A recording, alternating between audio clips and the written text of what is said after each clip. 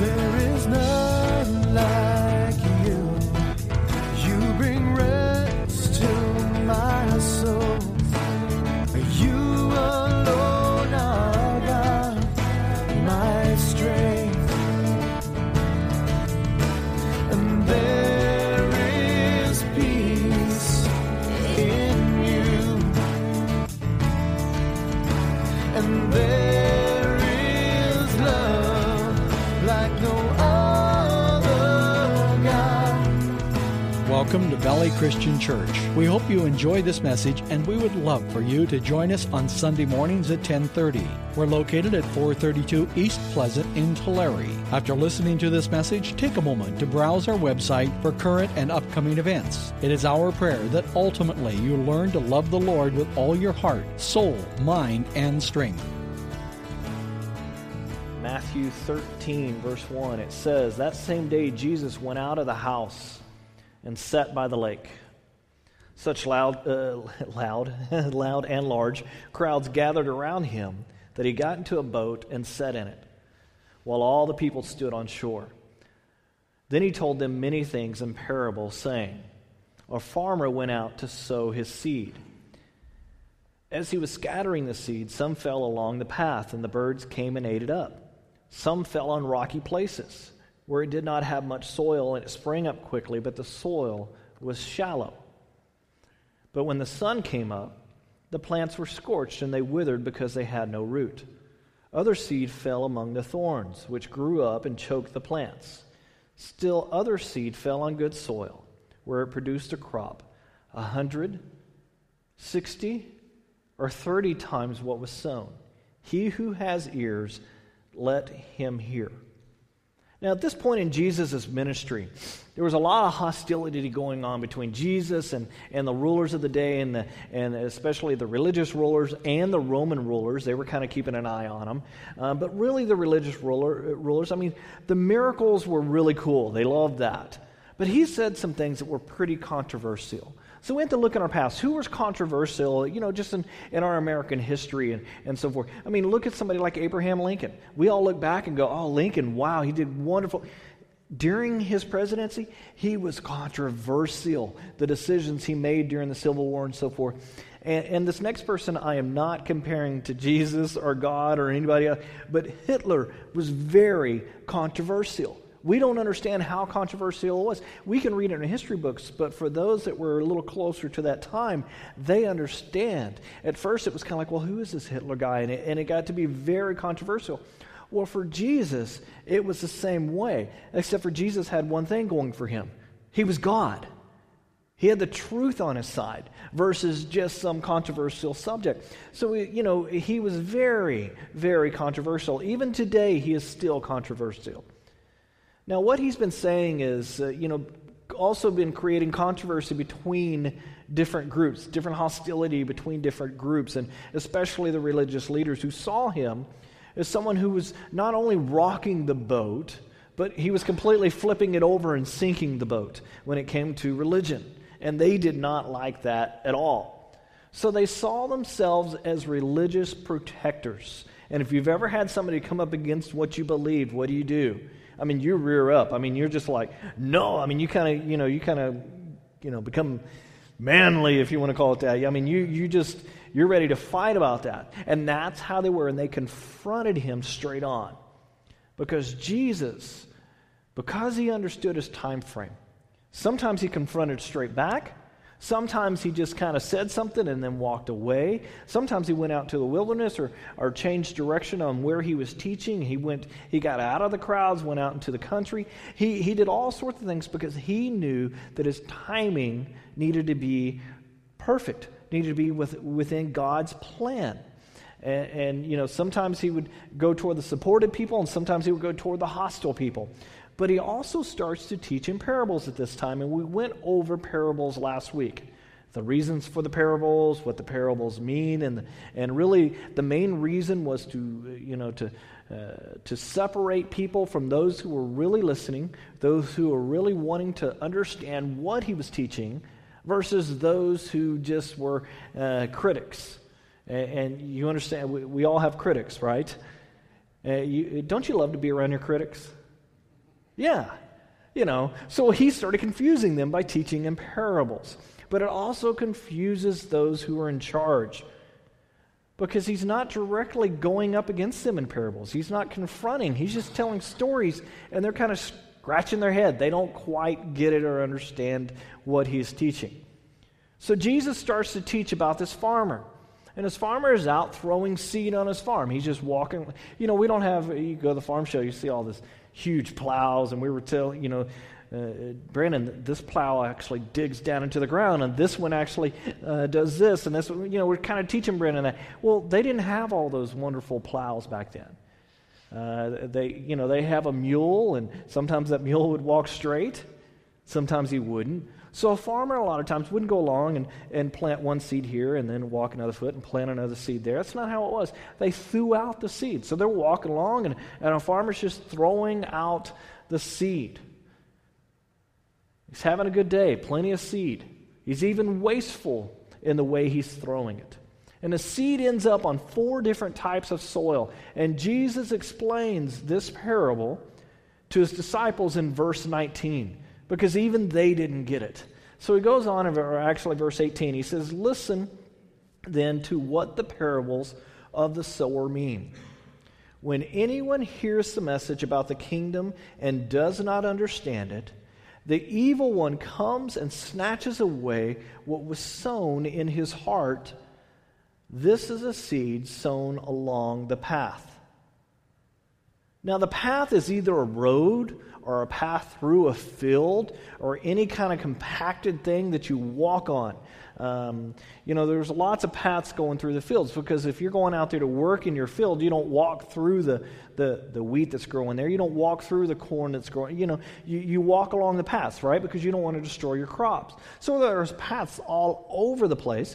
So the farmer, he doesn't have time to make sure the seed's not on the path when he plants. He just goes out there and he's just throwing it. And some land on the path and it's snatched up. And he goes on and says in verse 20, "The one who received the seed that fell on rocky places is the man who hears the word and at once receives it with joy. But since he has no roots, he lasted only a short time. When trouble or persecution comes because of the word, he quickly falls away." So we have the hard path. And I actually skipped to the next. We'll go back to the hard path in a second, but I actually skipped to the next part right here, which is the shallow soil. In the shallow soil, there's not much there. The plant, a little water comes and the plant goes, "Hey, I'm growing." And gets the roots kind of go down, and it maybe go down a couple inches, maybe 3 or 4 inches or whatever, and all of a sudden it hits a compacted area underneath it. And the roots do what? Instead of going down, they start spreading out. So their soil is very shallow, and a lot of hard things from this prevent the roots getting deeper, and it doesn't develop roots. And without roots, what happens? Well, tough times come along. It doesn't grow anymore. It withers and dies. And then Jesus talks about the third soil. "The one who received the seed that fell among the thorns is the man who hears the word, but worries of this life and the deceitfulness of wealth choke it, making it unfruitful." This soil grows anything. This is good soil. Man, seed lands there, it grows. But the problem is, it's amongst all the weeds. And the plant never does any good because he's crowded out by the weeds. And then there's the fourth soil. "But the one who received the soil and fell on received the seed that fell on good soil is the man who hears the word and understands it. He produces a crop yielding 160 or 30 times what is sown." This is really good. But think about it. Only 1/4 of the land, only 25% of the seed that this man throws out produces anything. Wow.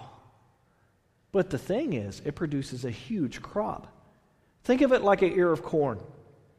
Has anyone ever counted the kernels on the ear of corn? Anybody else like that, like me? They're not all the same size, but an ear of corn anybody want to guess? How many kernels do you think is on an ear of corn? Just throw it out. 200, 150? 78. I like that one. You're not anywhere near. The average corn has 800 kernels on it. Now, that's average. You have some corn that's small, some corn that, That's amazing, isn't it?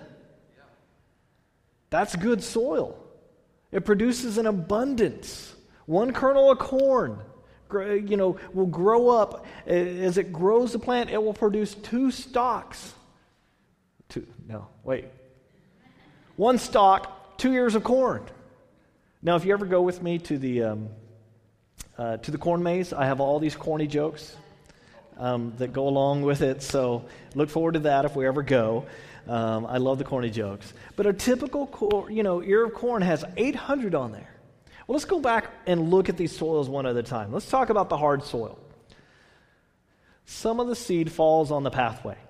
For years, the pathway has been walked on, it's been hardened, it's been trampled by foot, equipment, animals, and it's been dry for a long time. We all get this, right? We've all been on a hard path. Sometimes in life and sometimes literally on a hard path. You know what I'm saying? But let's translate this from soils to our souls.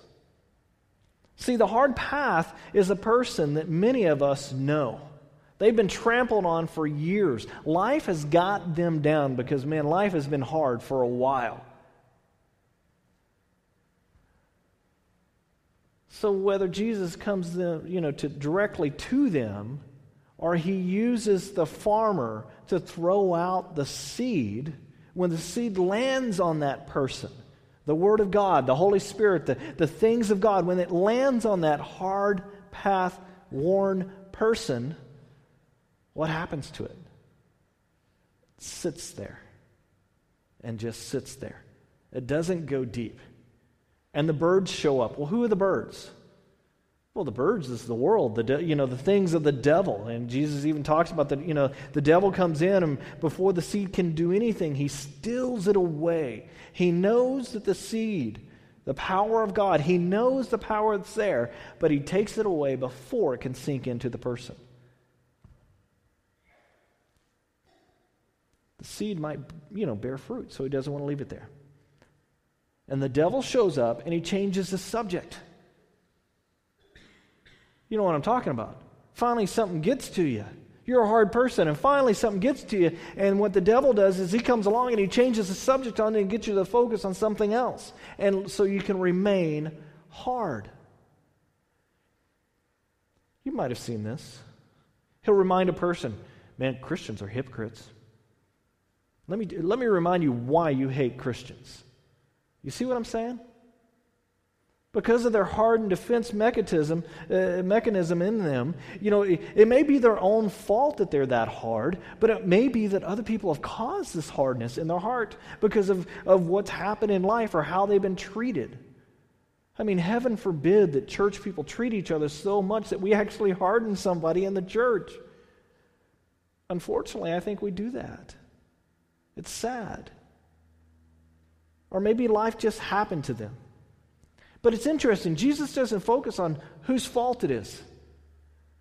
See, this is the difference between him and us.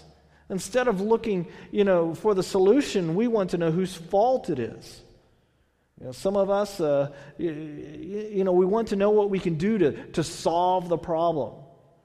No. Actually, we want to know who blamed the problem on, right? Just look at our Congress and you understand. Well, if they would have, whatever. But Jesus is like, okay, well, where do we go from here? What do we do now? This person is now a hardened path.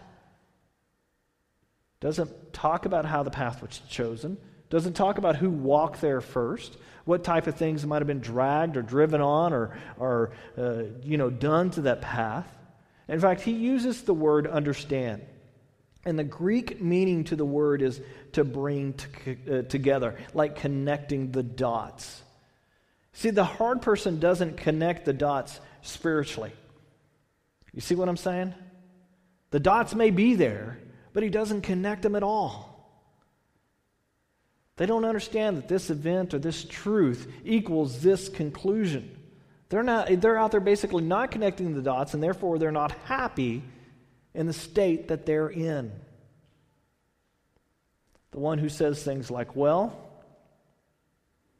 doesn't really matter. I'll see you in hell anyway. How many times have you heard that? Oh, the walls of the church would just fall down if I walked into it. It's sad. This is not a new concept. Through years of maybe being raised with, religious apathy or religious abuse or maybe not even religious at all, they just like new ideas or concepts. They don't like the old things. The last thing they want is a Christian to come and talk to them. There may be even some wind in their life that just blows the seat off of them because they're so hard. But Jesus says what? We keep throwing the seed. See, this is important. We need to keep throwing the seed. We need to be careful not to go, oh, I don't want to throw any seed over there. No, we need to keep throwing the seed out to those hard people. I mean, some people are like, hey, I can load the seed up into a paintball gun. I can get it through that hard soil.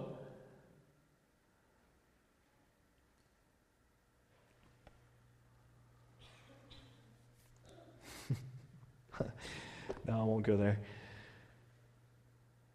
We could be that person. Well, Pastor, I'm going to go out witnessing. Click, click. That might not be the way to do it. So in order to bear fruit on this hard thing, several things need to happen. You're going to have to soak the road with water, right? The hard path with water. When we first moved into our house, farmland, you're thinking, great, everything's going to grow there. Man, you want to talk about tough digging a hole to put a palm tree in? And I dug like 8 of those things. I'm like, let me water it. I'll just fill up part of the hole with water. I'll come back tomorrow. Fill it up again. I'll come back the next day. Just over and over, just slicing parts of it. You have to dig up the soil sometimes. You have to water it. Others come along and say, dude, man, you're making a mess there. I like that path. What are you doing? See, we have to work smart. We have to water the hardened ground, sometimes for a long time. As Christians, we need to soak people with love. What do we soak them with? Love, grace, forgiveness, mercy. What do we need to soak people with? Well, it's the opposite of what we don't want to soak them with, which is judgment, condemnation, preachy things. Well, let me tell you, this is what you need to do. Get that old Southern Baptist preacher going. Hit people. I love the youth. I always joke around. If I have my Bible in my hand, I'll just knock them upside the head. And I'll go, sometimes you got to be knocked upside the head with the Bible, with the Word of God. Coming from the South, that's how it was. It felt like it was sometimes. Somebody came within reach, you just whack. Well, let me tell you what verse goes with that. And it's like there is no love there. There is no mercy. There's no grace there. Man, don't go there because the devil is good at changing the subjects.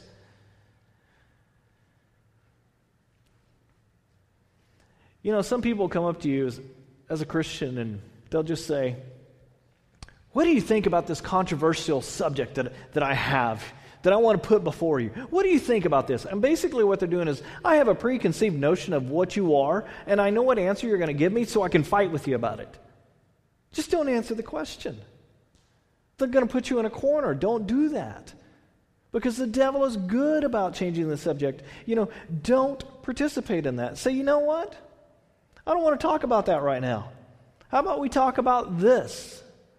And you change the subject. But other time as Christians, we like to gear up for that fight. Let me give you an illustration on this. When I was in college, I was an athletic trainer for University of Houston. We took care of injured athletes. When I say I worked 70 hours a week, I'm not joking. In the training room, we did morning treatments. We went to 3 hours of classes each day, and then we came back to the training room. We had to be there before the players were there. We had to be there through practice. We had to be there after the players were there. I'm not joking. And then we had weekend games that were like 14, 16-hour days, because our football games, because we ran, run, and shoot, for those football fans that love that kind of, a lot of passing. So our games were like 4 to 5 hours long, not your typical 2.5 hour football game. So we did a lot of work together. Well, our head trainer, he'd been at the university for 40 years. He was born in 1925, and he lived through the Depression era. When World War II started, he was a young man of 16 years old. Well, that spring, after the Japanese attacked Pearl Harbor, all of a sudden people started signing up for the war. We went to war, right? A lot of people, volunteering. A lot of good men volunteering. Well, several of the doctors of the town volunteered to go to war. So they got all these newbies in. Well, he broke his leg in spring practice that year. Well, the new doctor put a cast on his leg. Then he put the cast a little too tight. Gangrene set in. They cut it off several times until it got right below the knee. He had a little stub. He wore a prosthesis. But, he wasn't a man to just sit there and, he was a tough old man. He went on to East Texas Golden Glove boxer. He rode bulls all the way through college and beyond. He was a tough old man. But he lost friends during that war, and he blamed it on the Japanese. Well, in 1991, we went to Japan for a football game. University of Houston against Arizona State. You know what he did? He checked into the hotel we were staying at. He stayed in his room. He came out to eat. He'd go back to his room. He had to go. There was no choice. Went to practice. Came back and eat. Went to his room. We're riding the subways. We're going all over the place in Tokyo. We're having a blast. He couldn't stand the Japanese people. He hated them. He lost friends. He lost his leg because of it. He hated the Japanese. He never forgave them. Now let's contrast that with a friend of mine.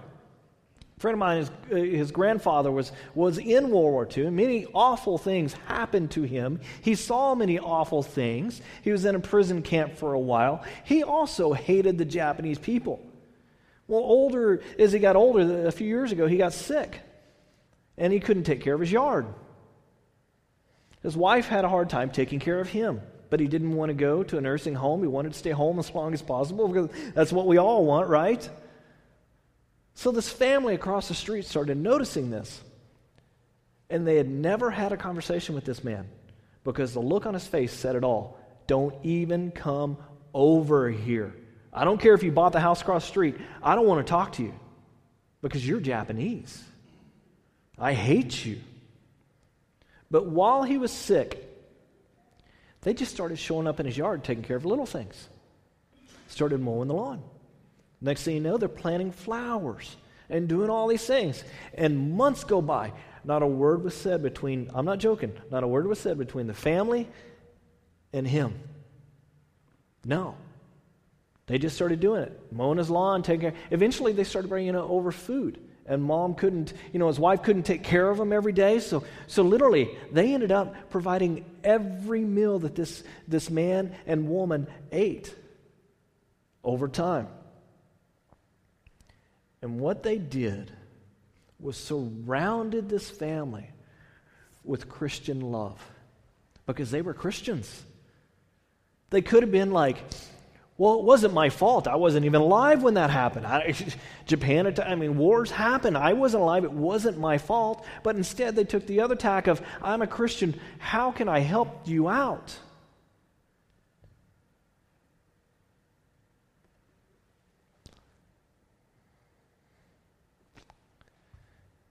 Christian love goes a long, long way. After all the awful things that this man had seen, it was counteracted by love and grace and mercy through time by their next door neighbor. Isn't that awesome? See, this is what I'm talking about.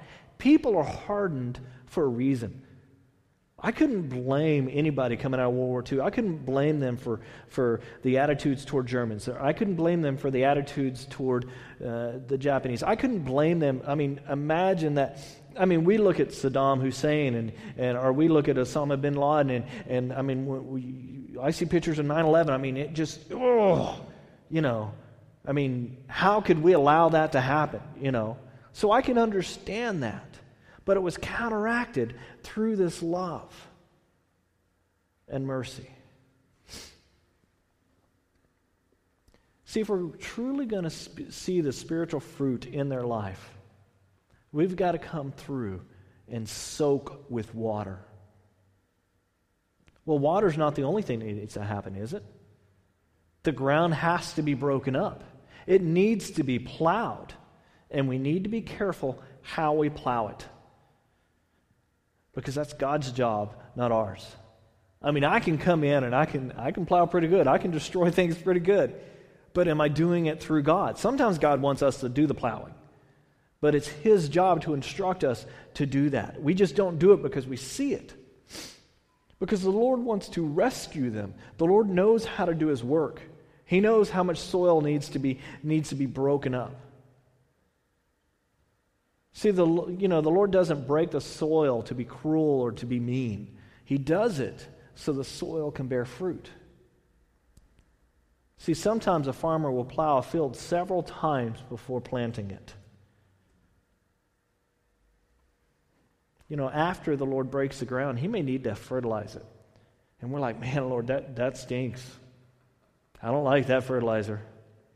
We got the fields next to us where we live, and after they take the corn out, they put fertilizer down. You can always tell what season that is. You walk out, you go, yep, fertilizer's going down today. Man, that stinks. See, we may question the farmer through the whole process, but then he plants the seed and he covers it up. And you know what he expects us to do? To protect it. Put up a fence, put up a sign saying, seed just planted, stay off grass. Because He's doing the long-term soul healing. See, Jesus is talking about our souls. He's not talking about the soil. He's talking about our hardened soul. What is the seed? The seed's the Word of God, the Holy Spirit, the things of God. That's the seed. Who is the sower here? Jesus is the sower.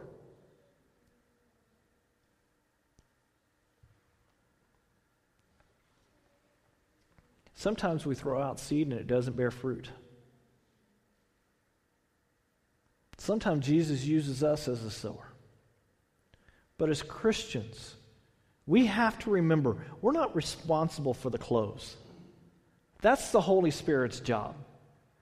As Christians, we feel like we're totally responsible for the closing thing. That's why we've been so hard, as the Christian church as a whole across the nation, across the world. So, got to do that altar call. Got to push people. I grew up in the 70s and 80s where you had the Crusades come through, and it was just a hard push.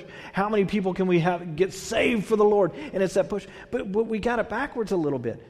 That's the Lord's job to pull them in. We offered the opportunity, but it's the Lord's job to do that. He has to close the deal. To be honest with you, we need poor salespeople. Because the product needs to sell itself. Jesus sells itself. When we get in the middle of it, oftentimes we mess it up, right? Because people see it, well, that's a Christian. No. If that's how a Christian acts, I tell you, there's been times where I've gone through difficulty and I've been like, after I get through the difficulty, I'm like, ooh, okay, I made it through that one. I handled that pretty good. There's been other times I go through difficulty and I don't handle it so well. I get through and I go, man, that was not Christ-like at all. We have to be poor salespeople sometimes. Because what we have is free for everyone. And depending on which soil they are, it will affect them differently. Because everybody is different. It's our job to keep throwing out the seed, and there's plenty of it. So don't worry about wasting it. It's the same with grace and mercy and water. I mean, we're getting into a water shortage. Well, we're not getting into it. We are in a water shortage in California. My son, as he's brushing his teeth, I'm already trying to teach him, no, you're wasting the water. Shut it off. But Daddy, I'm like, shut it off. And he shuts it off.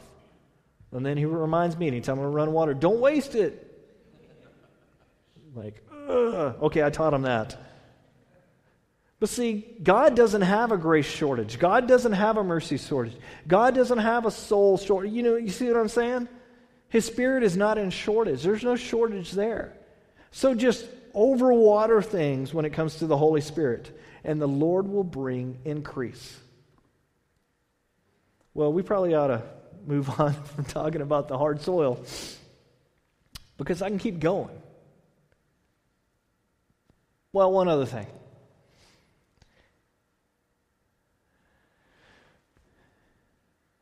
It can change. Hard soil can change. Some of you have even been the hard soil at one time.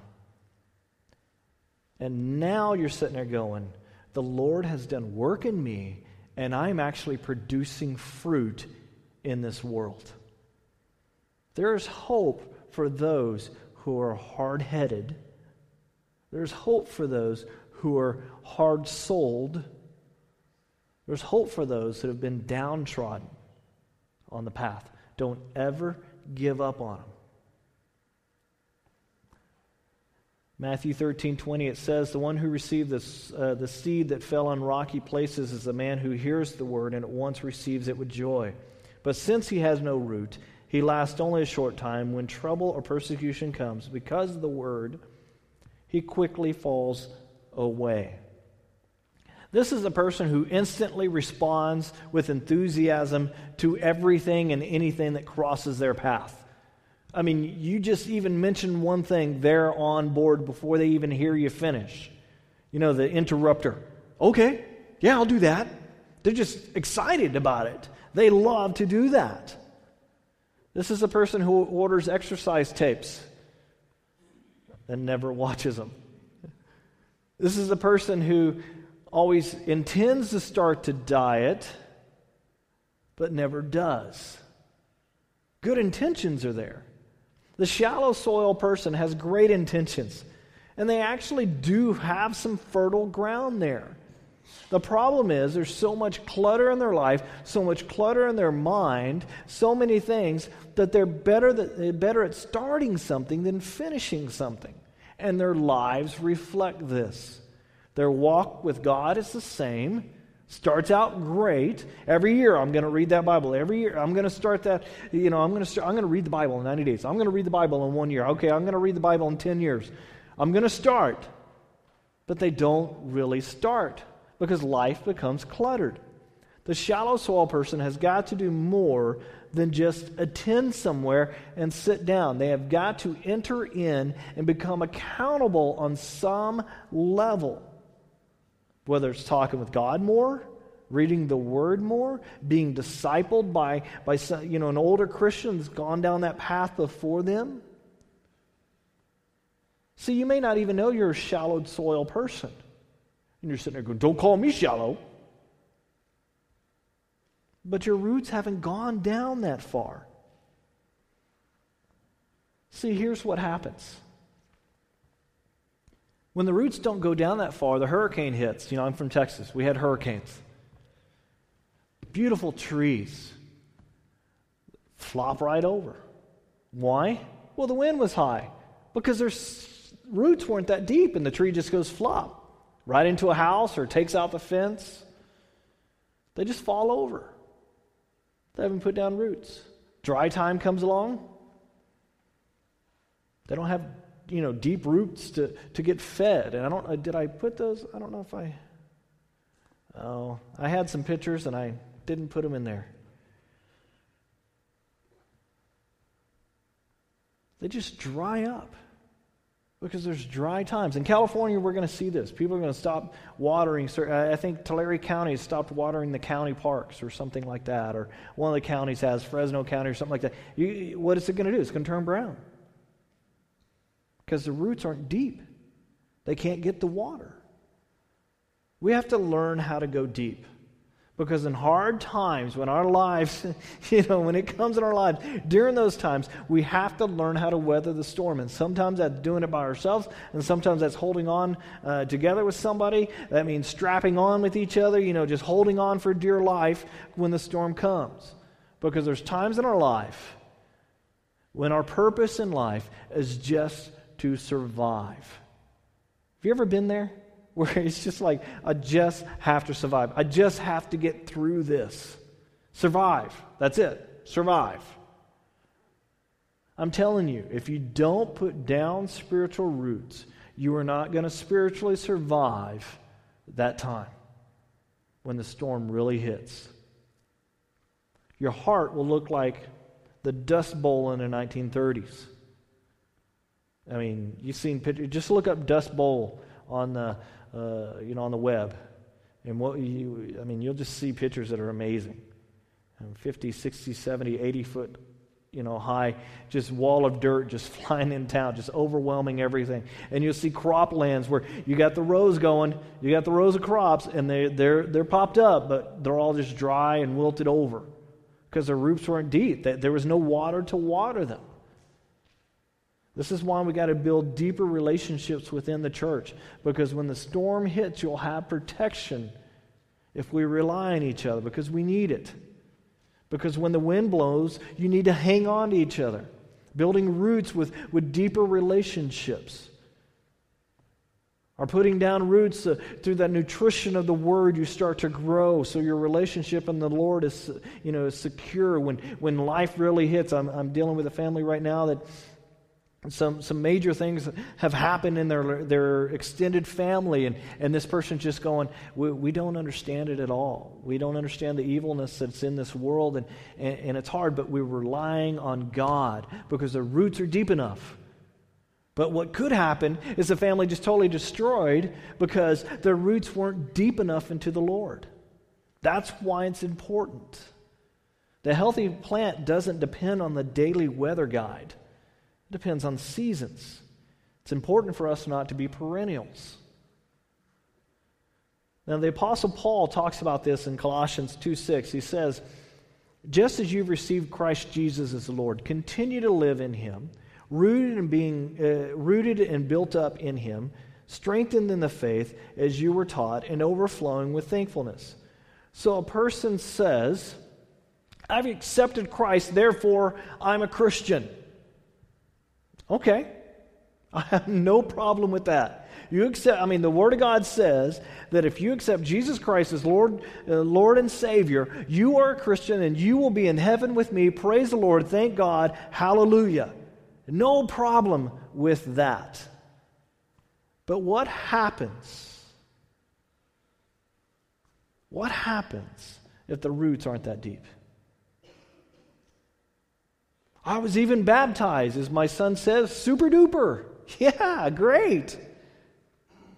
But what's going to sustain your root system is invisible stuff that other people don't see. You see, no one's going to know on the outside that you haven't been doing devotions. No one on the outside is going to know that you're not into the Word of God or you haven't been talking with God. No one's going to know that you haven't spent time with Him until the storm hits. And when the storm hits, you get toppled over and your roots are exposed. People start to see because they sit there and they watch you wither. See, the good news is there were some sitting here in this room at one time. We were the rootless ones. But you've learned how to tap your root. You've learned how to go deeper. It takes time to put down good roots. A fruit tree takes several years before it produces good fruit, right? During that time, the farmer may come along and prune some branches. He may come along and cut a few things off, and you're like, ow, that hurt. I really like that branch. The symmetry on that branch was just perfect. Well, it was the wrong fruit. Or maybe it was too soon for you to have fruit that big because it was going to pull you over. You've got a peach tree. You have to go out and pull, they call it cull, C-U-L-L, I think. You got to cull the fruit. But if you get too many pieces of fruit on that branch, what happens? The branch just goes down and it breaks off. You got to go out there and go, okay, how many is the perfect number of pieces of fruit on this branch for the size it is? That's what God does with us. Why are you taking that away from me, Lord? Because sometimes less is more. Just ask a mom who has a kid. Sometimes less toys are better than too many toys. I mean, I got a kid that if we put too many toys in his bed, he will not go to sleep, which was the case last night. 11:30, he was still awake. He was excited about his Lego thing, I know. Shouldn't have let him take it to bed. But if you put too many toys in one room, a kid will just, some kids, not all kids, will just go from one toy to another, to another, to another, to another, and they never stick with one thing. They don't learn a stick-to-itiveness thing,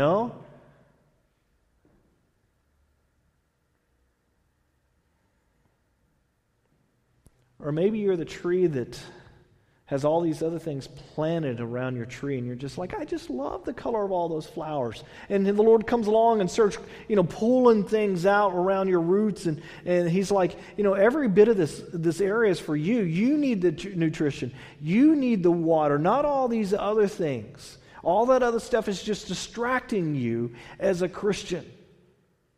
I mean, are you with me on this at all, or am I totally confused you?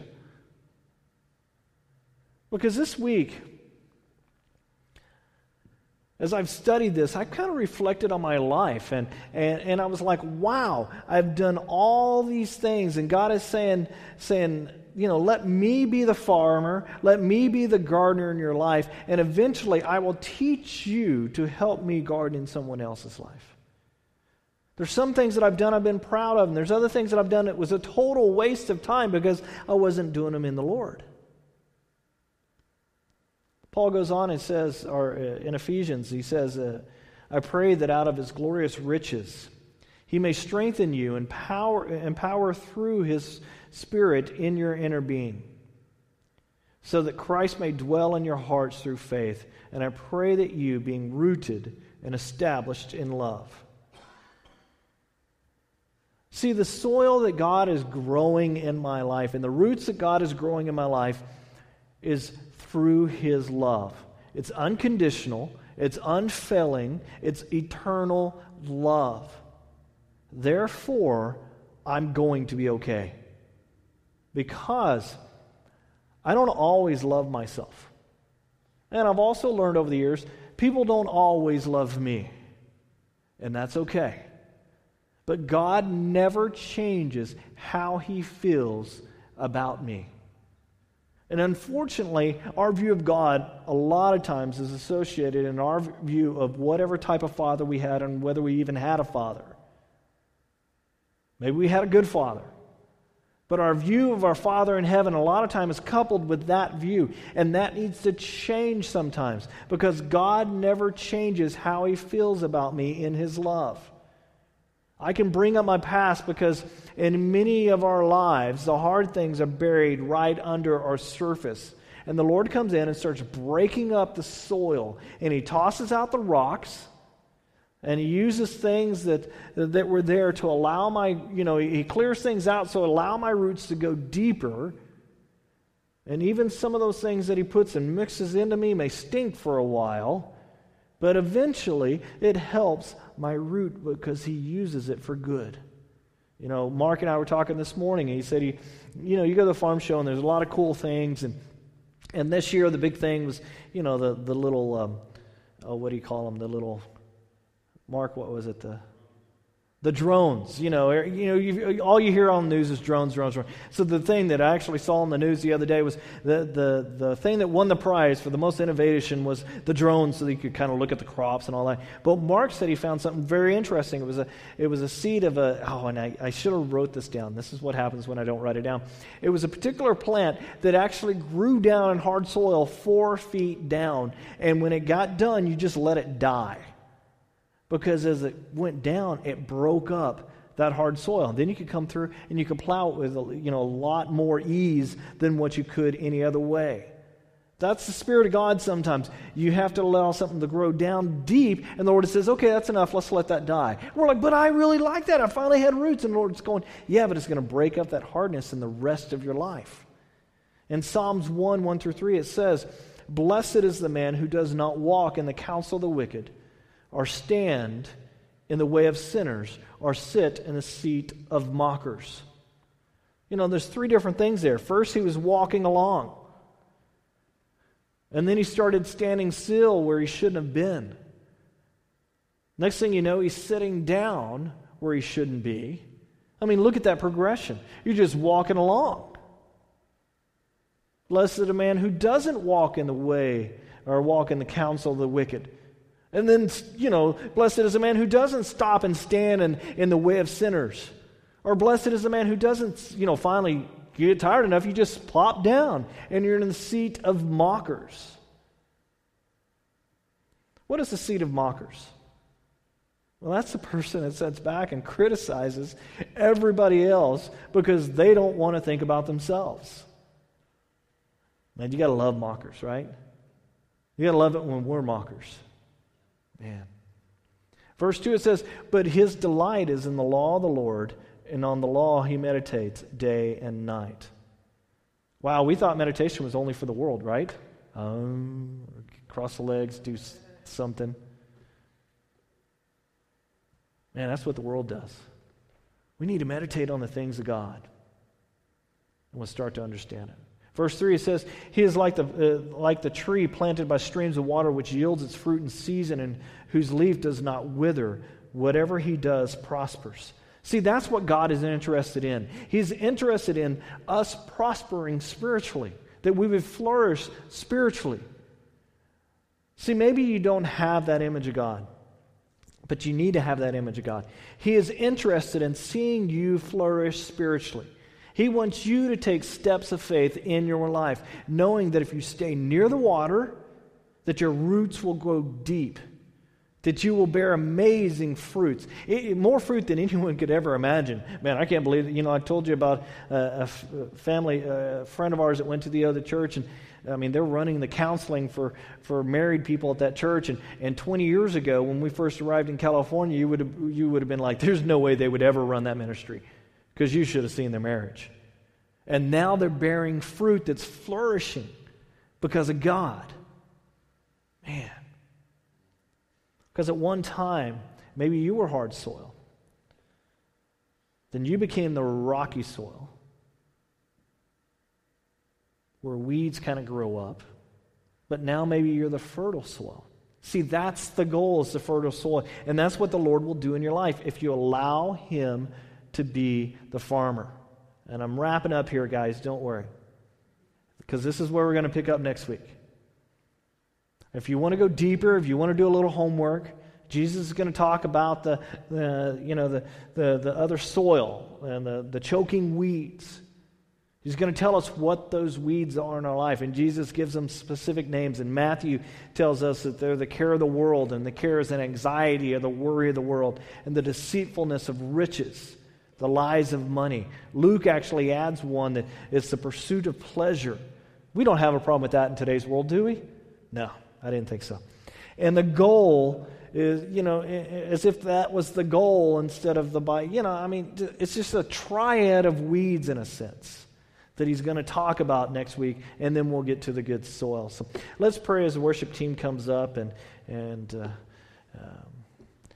let's pray.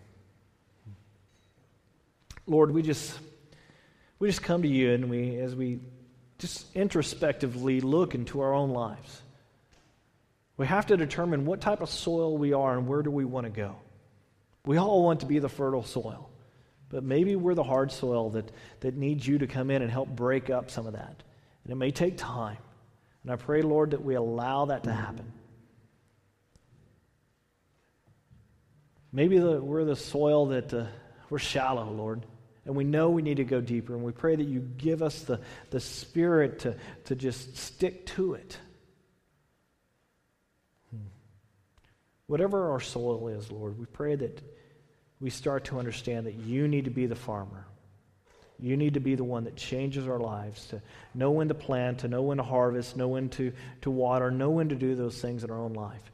And I pray that we're receptive of that. We're not a hard soil that just the water rolls right off. But if we are, Lord, we pray that you soak us until you can break us up. Now the Lord bless you and keep you. The Lord's face shine down upon you. And may he be the farmer in your life. In the name of the Father, Son, and Holy Spirit. Amen.